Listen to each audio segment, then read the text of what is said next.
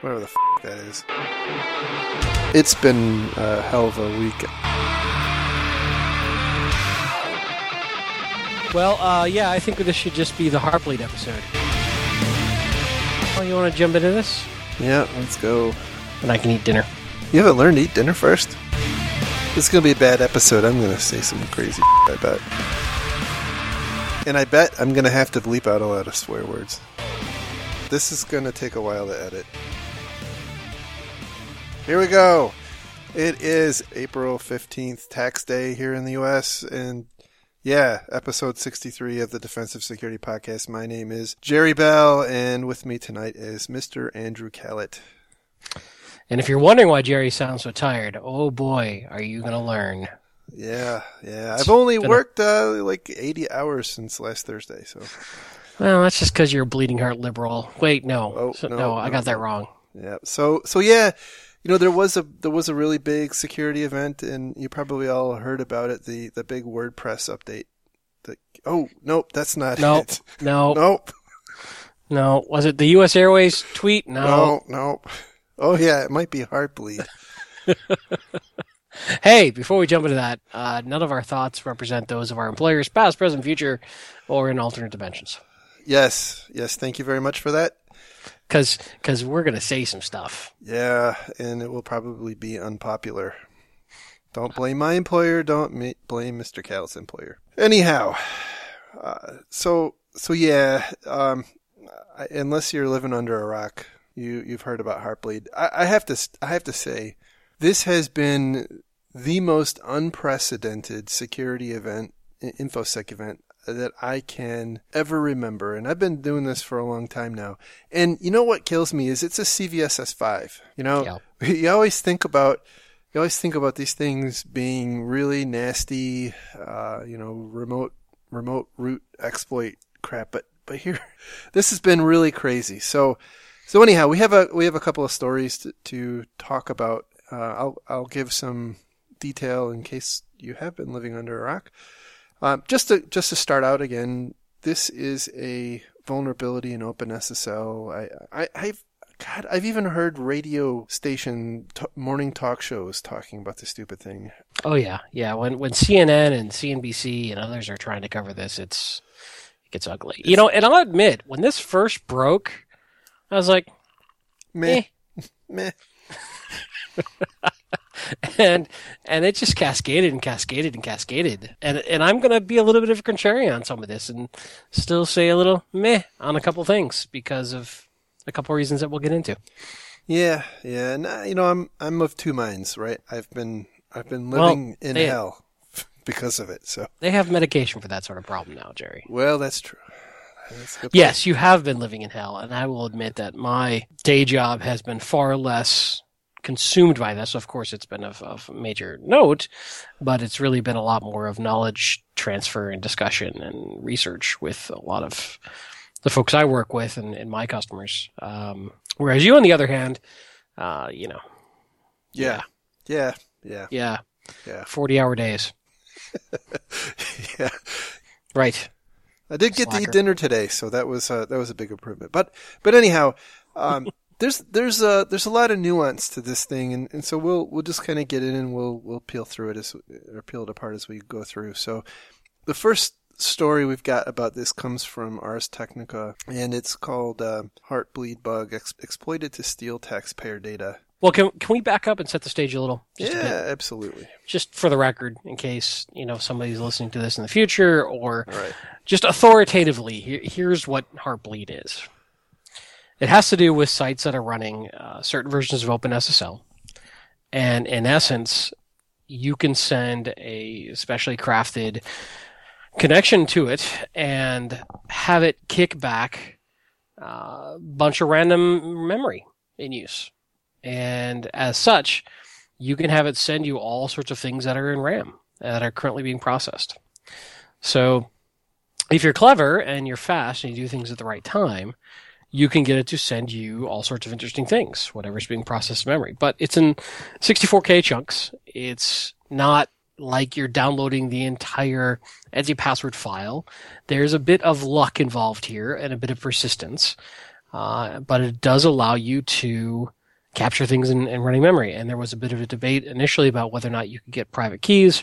Turns out you can, private SSL keys, I should say. Certainly you could use username password. Certainly you can get all sorts of stuff. But let's just be clear. You do have to capture the right memory blocks at the right time. And you don't get to pick what you're requesting either. Right, though you can request, big blocks of it, over and over and over again. Right. So, just a little background, just set the stage. There's thousands of articles out there that get much deeper if you want to get into that. But I think that is sort of key prerequisite knowledge when we start talking about, certain things in terms of what is truly a threat, what isn't a threat. Yep, absolutely. That's impact. Good introduction. And I would also say that it is impacting any service that runs with SSL, right? And that can be SMTP, it can be POP, IMAP, all sorts of different services. In fact, any service that is tunneled using OpenSSL, right, would be vulnerable. And what's kind of insidious about it is the attack happens at a layer below the application that you're using. And so the implication there is that when the attacker opens the network socket or network port, depending on what point you went to school, you're essentially negotiating the SSL connection, and you have not yet gone into the application layer. So you've not yet sent your POP commands or what have you, but you're sending some specific packets related to a relatively new feature in OpenSSL, which is how it got its name. It's a heartbeat. And so essentially what happens, you can send some malformed heartbeat packets, and you can essentially request, as you said, up to 64K of RAM, and the server that you're talking to will very happily comply and send memory back. So it's a kind of bad thing, but where I was going with that train of thought is it's not logged, right? Your application has no idea that someone just requested some memory. And so that's what's really one of the real big problems here is we don't really know, and I would say most organizations won't really know if anybody actually took advantage of this. And that kind of dovetails into the first story. Yeah, and just to be very clear, this isn't all SSL. It's only SSL based on the OpenSSL libraries, certain versions. Unfortunately, that's about half the internet. But just to be clear. I mean, other than that. Yeah.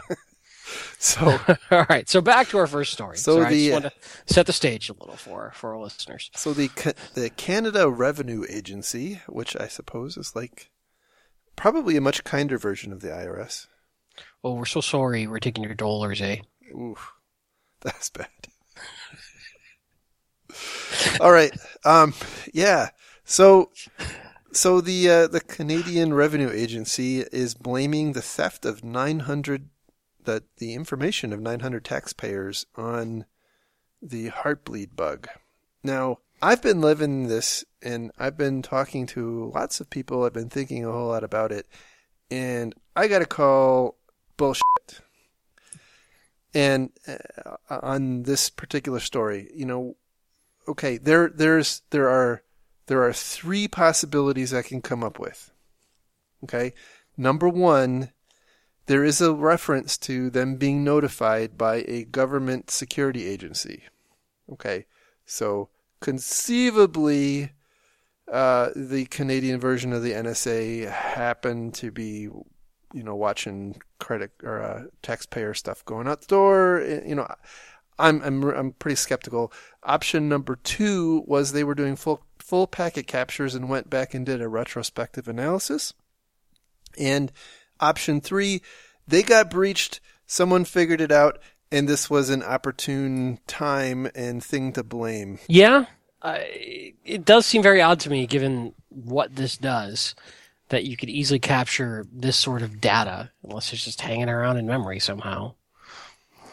Yeah. I mean, unless this was a first step in terms of, they use this to break in somehow and then grab it from there. But that's not what the article is implying. Correct. And so, the only thing I could come up with is that somebody was banging on the door, so to speak, and was either, seeing data that was resident in RAM, or potentially they got the user ID and password of somebody who had logged in and then were able to see 900. But I'm still really, really skeptical that any of those things happened. I have to tell you, the cynic in me says that this was just a convenient patsy. This to me seems like every time a company gets breached, what does the CEO come out and say? Oh, it was a really advanced attack that we couldn't possibly have foreseen or blocked. And what more advanced attack than this thing that's all over the news? So that's my thing. Maybe we'll find out more, and I'm wrong. I don't know. So for me, I was actually kind of amused because it was only 900 citizens. I mean, in terms of disclosures in the U.S., that's barely a blip on the radar. But, it's Canada. Well, I know. They're very polite up there. Whoever was attacking probably didn't want to overdo it. Well, you're assuming that the attacker was Canadian. The internet is international. It goes to Canada now. Yeah, but who'd want to... Oh, never mind.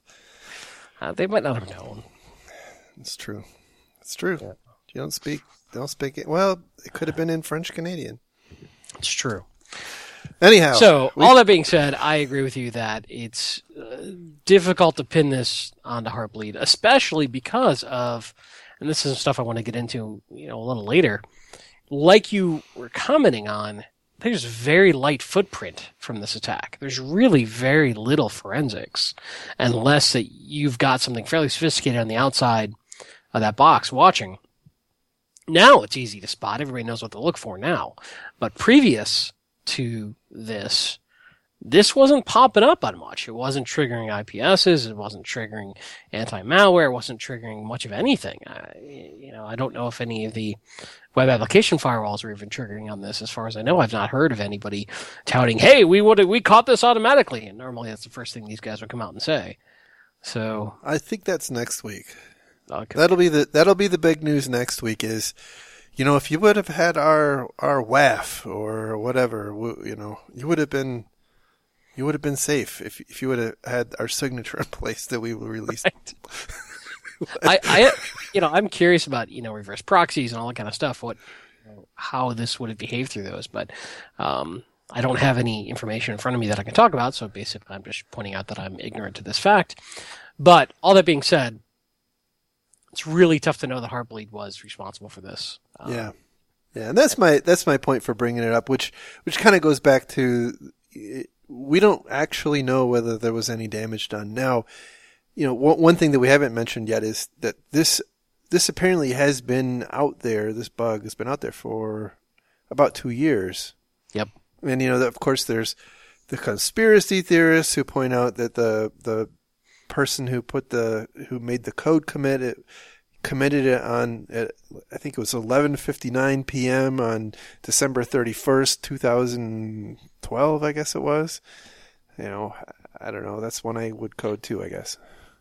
Well, it's funny because the guy who is responsible for this bug, has even done media and said, well, it was a mistake. Nothing nefarious here. I just added a line twice by accident and nobody caught it.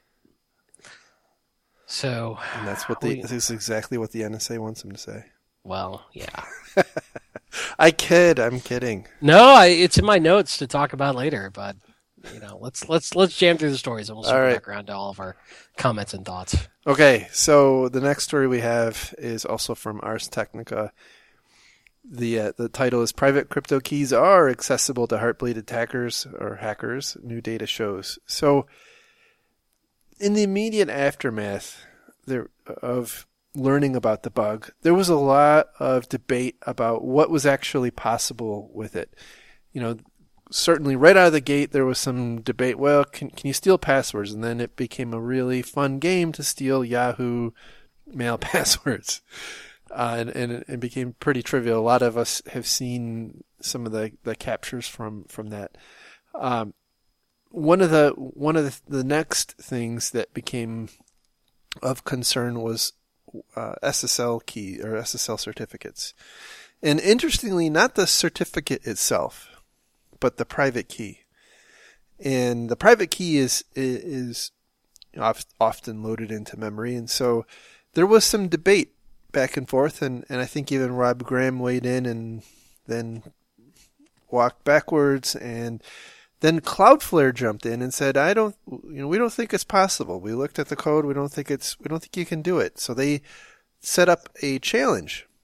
They set up a website that was intentionally vulnerable, and they requested someone to sign a particular phrase with their private key, and then if they could do that, that would show that the attacker was able to extract the private key. And it took all of 9 hours for someone to do. And in fact, 2 different people did it.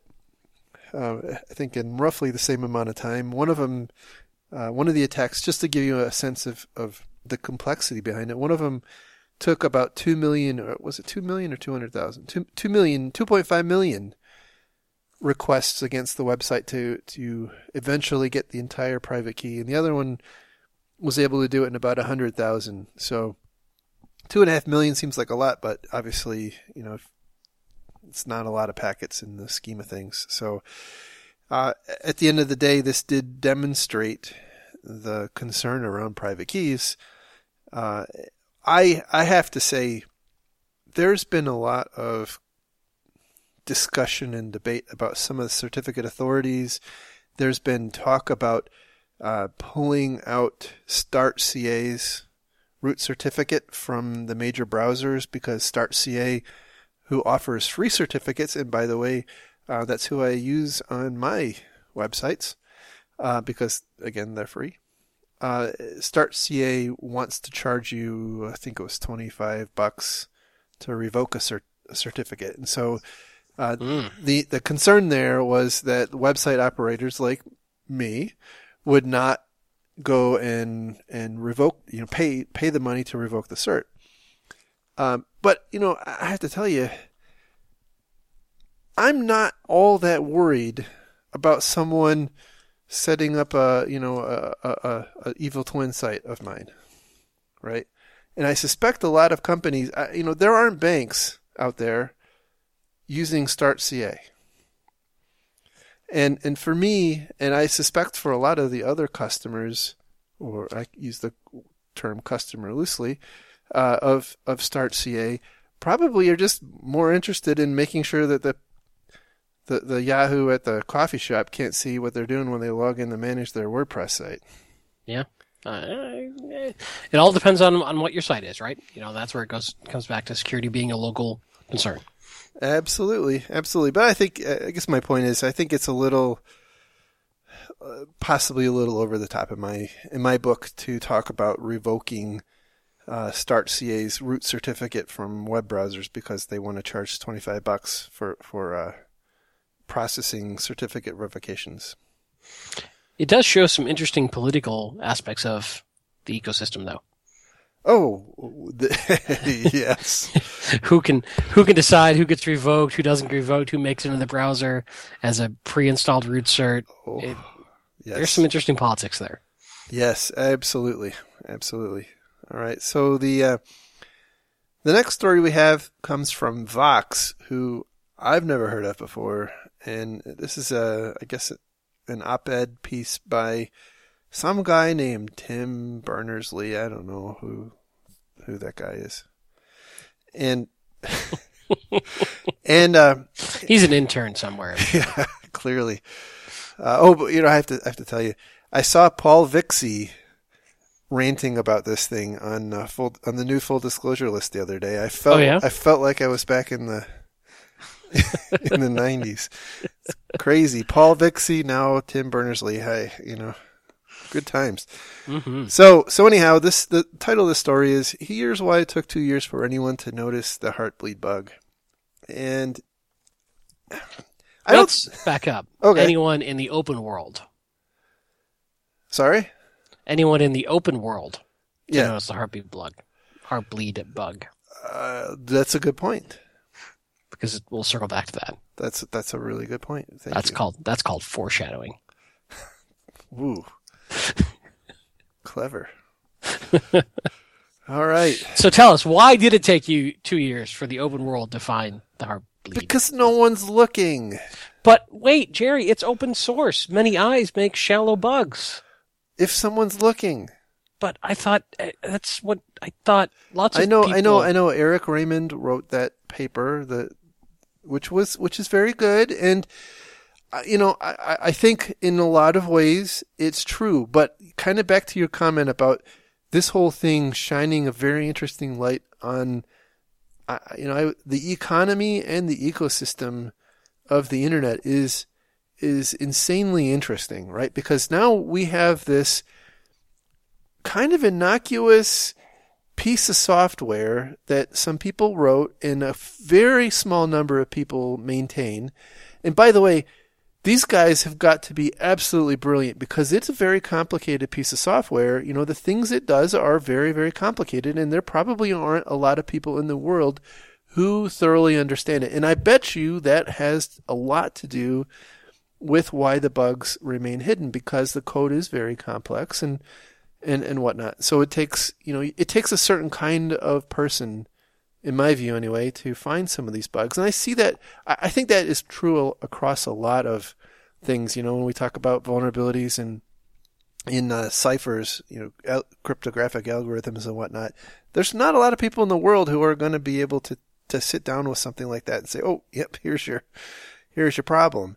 Yeah. And so I think it's a little bit optimistic to think that the average casual open source contributor is going to sit down and pop open the OpenSSL code and be able to really clearly identify a bug. Maybe I'm wrong here, but the person who apparently found it first, as far as we know, is a guy named Neil Mehta who we actually used to work with.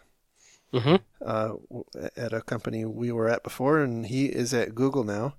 So, kudos on him, and thank you very much for ruining my last week, by the way.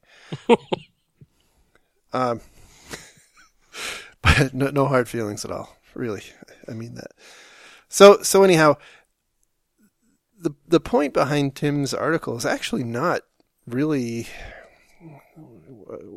what the title would lead you to believe, but more about what the fundamental problem here is, in that we've got this piece of code which has crawled into every crevice, or almost every crevice imaginable. It's inside hardware, it's inside phones, it's everywhere. It's it's in software of all stripes. Mainstream software. It's in every Linux distribution. It's in most commercial Linux distributions. It is everywhere, and it's a little thing that's managed by, I think it was 6 people. Only one of them is full time. And how does that happen? And so possibly, given the fact that this was so high profile, and I think this was the point of Tim's article here, is that if we care about this stuff, and assuming that we're not going to move away from the open source model and towards something that is commercially supported, which I think that's probably not going to happen either, somebody's going to have to do something, right? Otherwise, this kind of stuff is going to keep happening. And his proposal is that there's going to need to be somebody step up, whether it's a nonprofit or government or academia. Somebody's going to need to step up and help to provide code audits for some of this really key software, because otherwise we're we're going to have this kind of thing happening a lot. There's a lot of very pervasive components like OpenSSL that are, open source and deeply embedded in lots of software. I have trouble with this philosophy because the problem is you could code audit a lot of different ways, and there's no guarantee that a code audit would have caught this. It depends on the quality of the code audit. Absolutely. So who's going to code audit out of the kindness of their heart? You're going to go buy some tools. You're going to have to do this in an automated fashion. And how you define which pieces of code deserve to be code audited and which aren't. The flip side of this is, let's assume for a moment that everyone assumed, wrongly, but let's say they assumed that this was rock solid code, so it was safe to use. And that's why so many people used it, right? It was available, it worked well, it was well known, it was well trusted, and it was safe. So, what are you going to get to a point where you code audit and then you declare it as safe, and then you have another one of these things come up? I don't think it's possible to write bug-free code. Well, not at the pace. Sorry, go ahead. Especially in really complicated things, it becomes very difficult. I mean, you bring up a good point. I think the point here is this stuff isn't going to go away, so maybe we ought to try. But, we're certainly not going to find it if we don't code audit. I agree. It's better than nothing. I don't want to be the perfect of the enemy of good enough, but he kind of is going with this, socialist mindset of we just need a code auditing, oversight committee. Well, I mean, it's a political philosophy that open source is, and I mean, it is what it is, right? It's just let's bring it back around for a minute. This is impacting almost every major vendor out there. Yeah. Well, and by the way, that's one of his points is that, all of these vendors are selling it as part of their products. Yes. And, right. And where was their responsibility to audit any of the code they're putting into their products? Do they have a responsibility? Now, I'm not saying that companies should be held liable for buggy code, which has been an ongoing debate for years and years and years and years, fiscally liable. But, this is hurting a lot of those companies. So maybe they'll take a look at this. I think the honeymoon phase is over on free open source software being automatically trusted because of the fact that it's free and open source. I think a wise company is now going to be a little more skeptical about that before they include it in their software going forward. Possibly. I'm not so convinced that we're that companies are that apt to learn their lesson. Because look, I mean, how many years have we had Linux and Linux vulnerabilities in Firefox and Chrome vulnerabilities, and this is a unique situation because it's happening all at once. Yeah, and for me personally, that's been the real significance of this event versus anything else, because it isn't particularly a particularly bad bug, right? I mean, there's certainly been far worse bugs out there, and there's probably far worse bugs once a quarter out there. But the difference here is that this thing impacts so many people or so many different pieces of technology. It is the same attack mechanism can get you into every single one, whether it's on on the most large piece of hardware you can think of or a cell phone.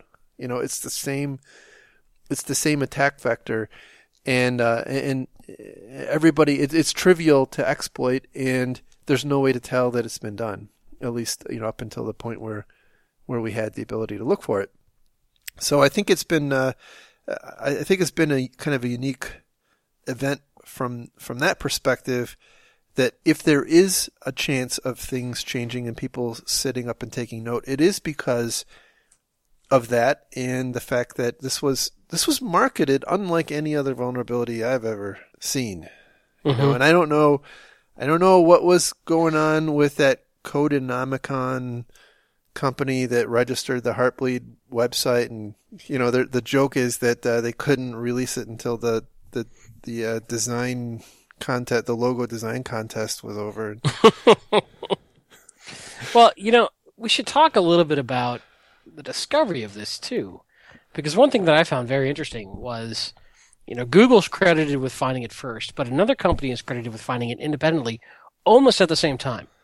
Yeah, just a couple of days later, which is extraordinarily ironic in my book, right? So this thing's out there for 2 years. Neil Mehta with Google apparently stumbles upon it. I'm not exactly sure.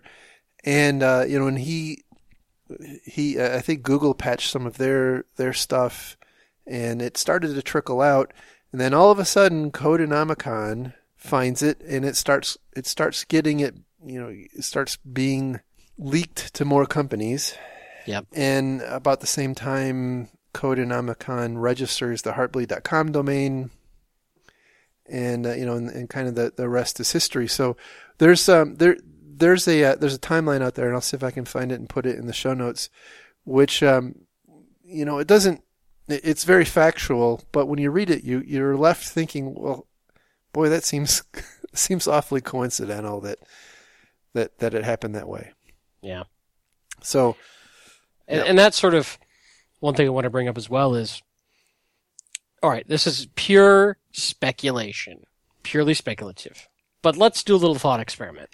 Let's assume that this was found by a nation state a while ago, perhaps us, and we've been utilizing it as a weaponized exploit, and us being, you know, the U.S. federal government. And a foreign state stumbles upon this and suddenly starts weaponizing it and exploiting this as well. The right thing to do, or the proper thing to do at that point, is to shut that vulnerability down before it can be used against you too much. How do you do it? You leak it to some well-known researchers. Point them in the right direction. Let them find it, publish it. That's certainly difficult to refute as an idea. It's purely speculative, right? But I've seen a couple of rumors, and I have no inside knowledge. I don't work for a three-letter agency, and if I did, I couldn't tell you. But I've seen some folks saying that they've seen some evidence of this being exploited long before it was publicly disclosed last week. Now, whether that's true or not, I don't know. It could be people just doing link bait. But I think we're going to, you know, it's something I'm very curious about. There are plenty of O-Days that are known only to whoever found them and when they sold them to the government. Plenty.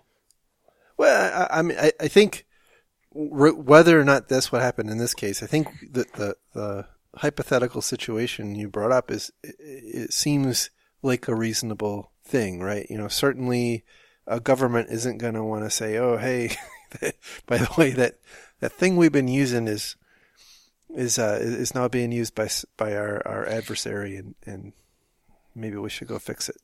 Yeah. So you know, that's a plausible thing. Whether or not that in any way, shape, or form happened is who knows. My thinking is the more likely scenario is that somehow Codenomicon found out what was going on and was trying to hijack the press. I don't know that. Yeah, that seems more reasonable on the second discovery. Yeah, but hey, who knows? Who knows? All's fair in love and war, right? Mm-hmm. So yeah, that's kind of the high points of what's been happening. I think the challenge is I see that we will be living with the echoes of Heartbleed for quite some time. Well, and one thing I wanted to talk about was, you know, just for those who are curious, you know, what are you supposed to do to fix this? And yep. It's relatively straightforward, but there's some certain things going on here, and there's a lot of information flowing around. And if you're cool with spending a little time on this, I'll just kind of run through it real quick. Go for it. So the first thing that you need to do is patch whatever platform it is that is vulnerable with the OpenSSL version that's known to be vulnerable. And I'll spare you all the version numbers. You can look them up, but you've got to get patched. That patch is out there. Now, that also means that you've got to understand which of your vendors are vulnerable and get their patches. Not everybody's patched yet, by the way. Not everybody has a patch available. For instance, VMware is still waiting on patches. There's a bunch of folks who do have patches and a bunch who don't. You need to figure that out. You need to understand which of your SaaS and cloud providers are patched and not patched. Now, here's the key. There's a lot of people talking about once that site is patched, whether it be internal, external, whatever, change your password. But you have to wait until the patch occurs. The theory being that pre-patch, people can easily grab username and passwords as you log in. Mm-hmm.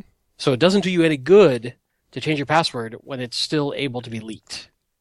Now, let's bear in mind that that only happens when your username and password are actively in memory of the box, and that chunk of memory is grabbed by a Heartbleed attack.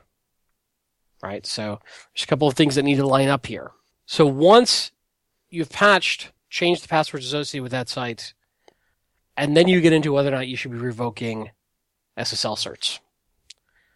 The consensus is yes.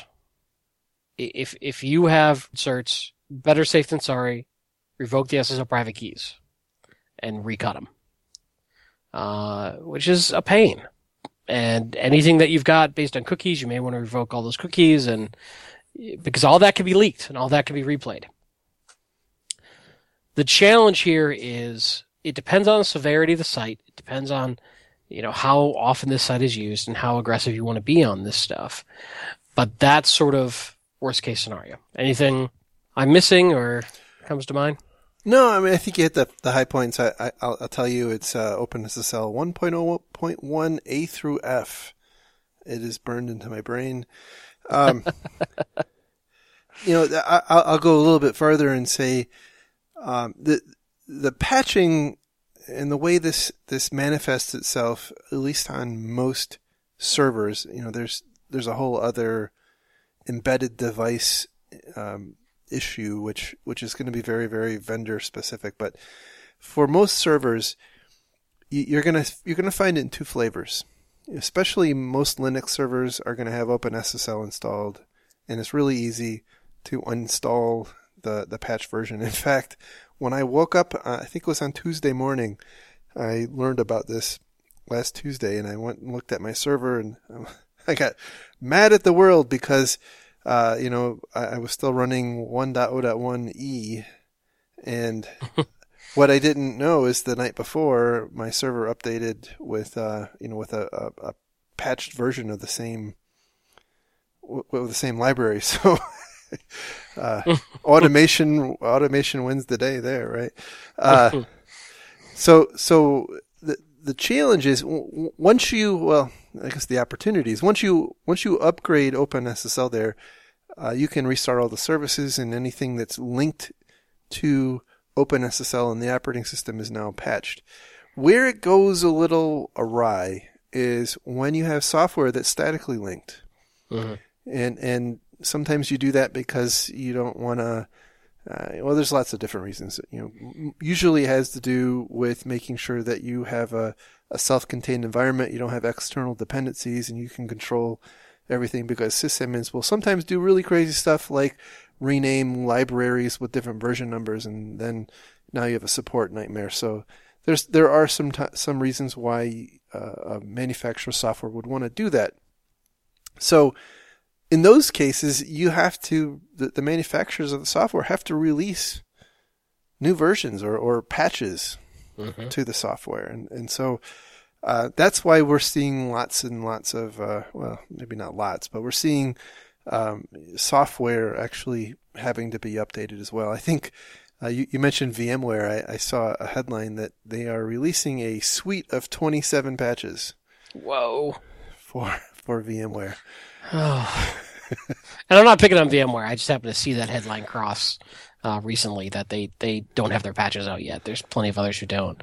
There are sites out there who are tracking who's patching, who isn't.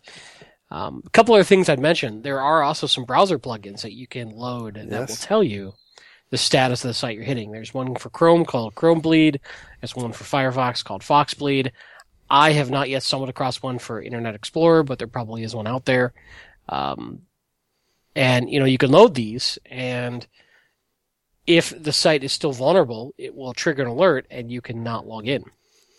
Yeah, someone pointed out that I think it was LastPass. If you have LastPass will highlight to you which of your passwords are on sites that were vulnerable and which you haven't changed the password on yet. So yeah, LastPass is doing a good job on that. That brings up one other thing that I'll say is that one of the things that is making this a bigger problem is the reuse of passwords on multiple sites. Yeah. And once again, this reemphasizes use a password manager for baby Jesus' sake and make randomized unique passwords per site, please. You're going to save yourself a lot of pain in the long run. Once you get in the habit of using a password manager, it's a pain at first, but it's a wonderful thing, and it can sync with mobile devices and laptops and desktops and whatever. And more Absolutely. sophisticated versions of it can be used in corporate environments. These are going to make your life easier when these sorts of events happen.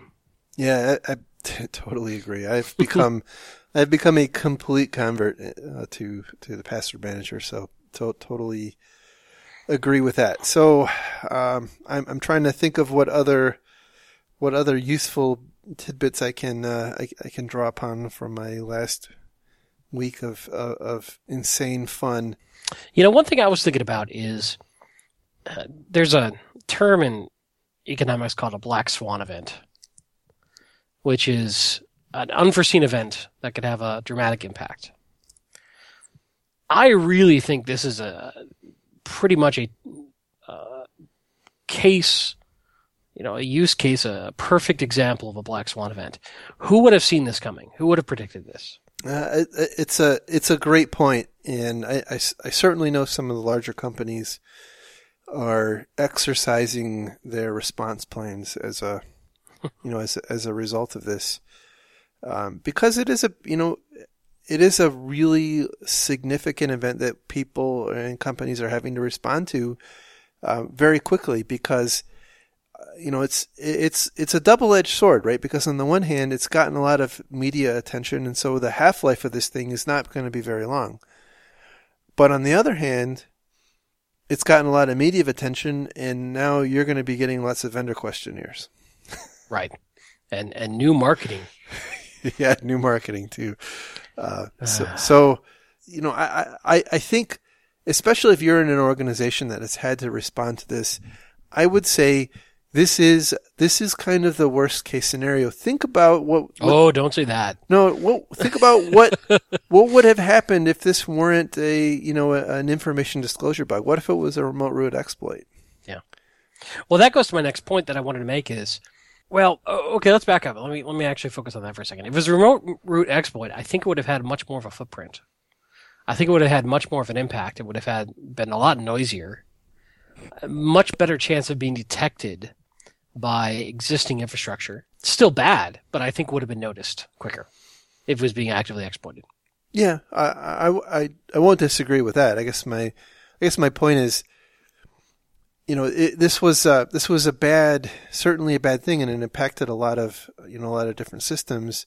Mm-hmm. But I think it was, to be honest, there were really two components to this that made it so bad. Number one was that I guess it's three, right? It's easy to perpetrate, hard to detect, and impacts everything. Yeah. And I guess my point is, well, what if it wasn't just a read? What if, information disclosure vulnerability? What if when it came out, and it hadn't been previously exploited that we know of, but it was a trivial remote code execution, or a trivial remote shell, or some much nastier thing that would have been much more difficult and pressing and potentially devastating to organizations if it had happened. And so I guess my point is, maybe take this as an opportunity to look at what complexities or challenges you had with responding to this, and think about, okay, what would we have done if it were worse? What could I think it's a great point. What Absolutely. could we have done differently? And just learn from these kinds of things. I think this is it's an excellent opportunity. That's something that I'm intending to do in my organization, and I think everybody else should. Well, one thing that I was thinking about too, and I've got my notes here, is let's assume for a moment, as we often do, that everything is breachable, and that our goal is to detect it and contain it.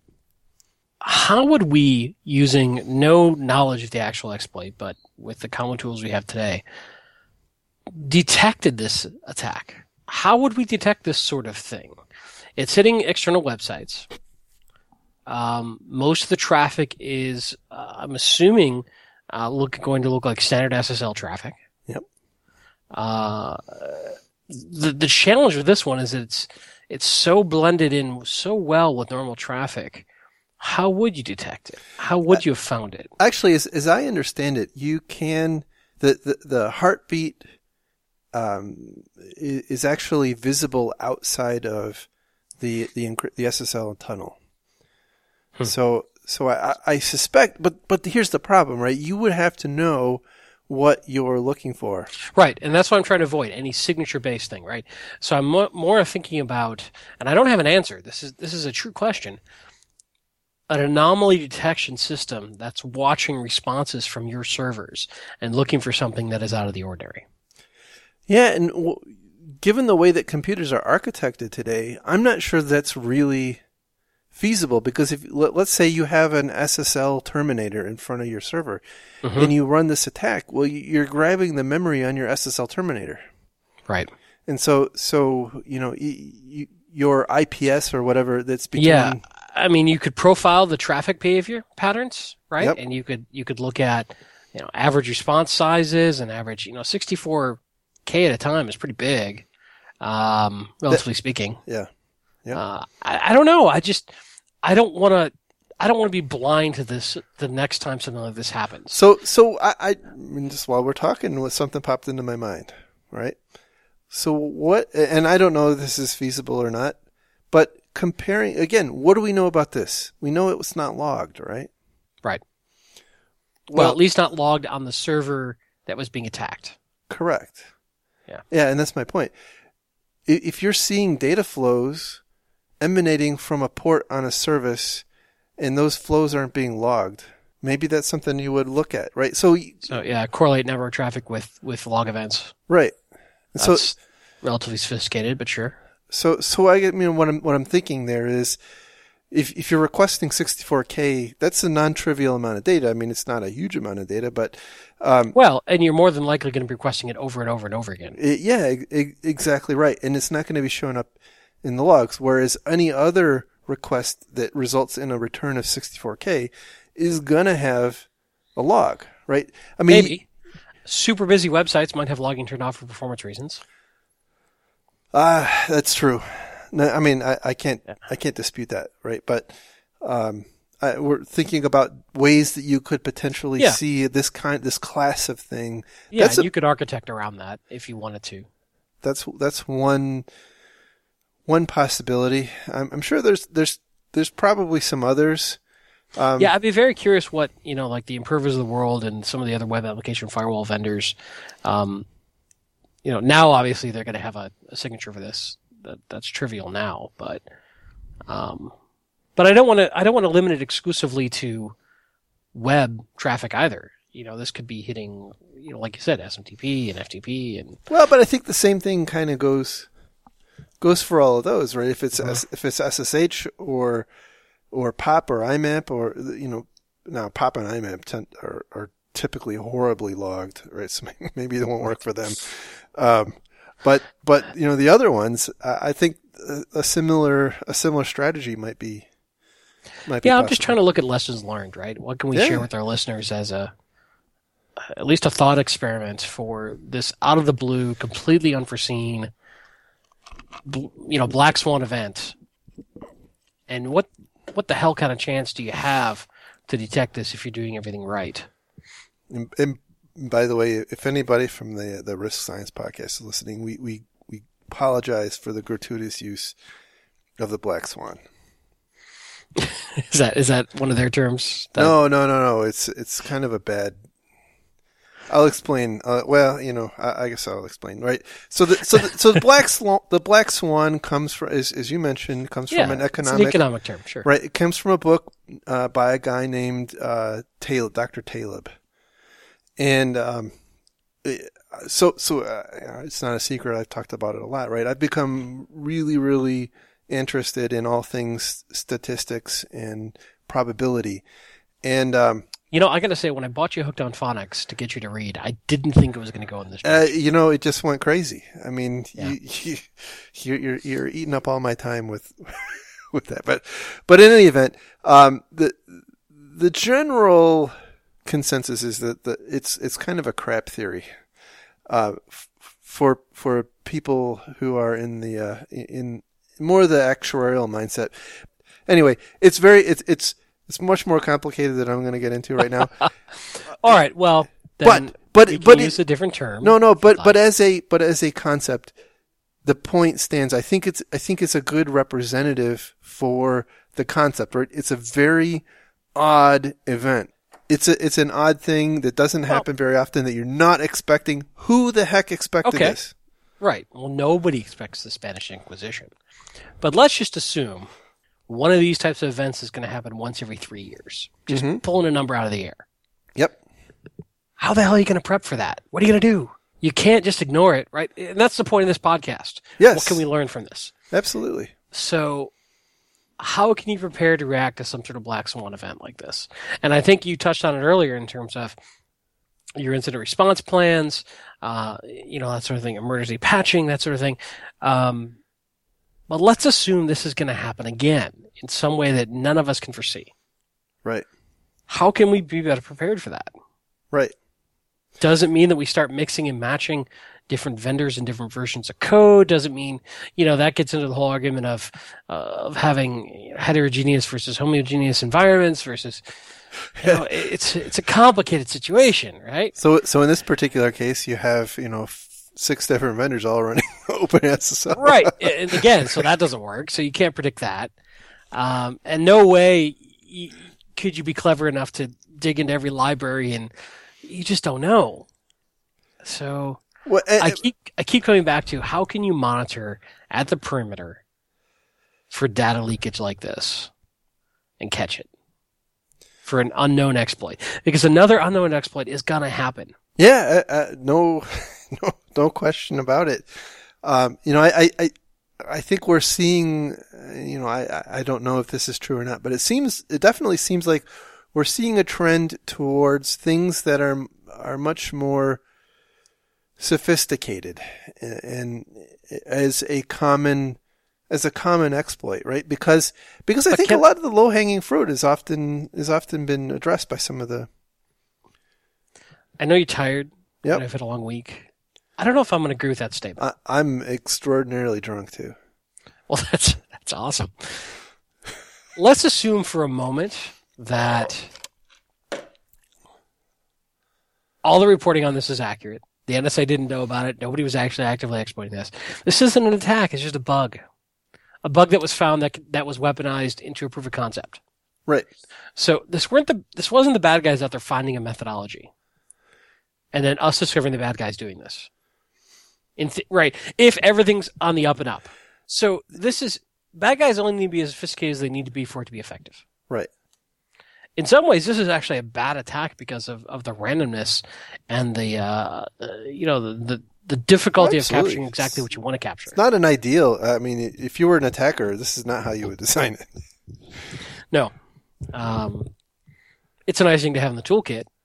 Yeah. And it could bleed you some interesting info, but no pun intended. Right. I mean, I would, if I were designing it, I would have the ability to include an offset. Yeah, clearly. Yeah. But so I don't know. I mean, I know we sort of rambled down this rat hole a bit, but well, so I guess my point is to defend my own honor in my weakened state here. my point is that not that this isn't a bug, because it obviously is a bug. My point is that this is a much more obscure bug than we normally see. And I think a lot of the bugs that we see are becoming more obscure, right? This was discovered, arguably, assuming it was discovered the way it was portrayed, by an extraordinarily intelligent person, despite being an open source package looked at by many, many, many intelligent people in many different organizations over the course of a couple of years.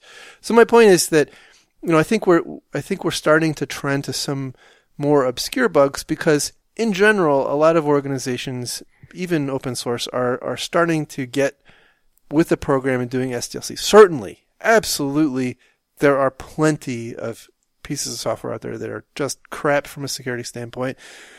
But let me know when SQL injection and cross-site scripting is solved. Well, exactly. Exactly. I'm a bad man. If we were in the same room, you'd be kicking me. I would. Anyway. Yeah, that pretty much wraps up all the notes I had. I had some conspiracy theory stuff about whether or not the government was exploiting this, but I think I've hinted at that enough. We'll stay on top of this. I'm sure there'll be new developments over the next week. I will tell you this. I would be shocked if they weren't exploiting it.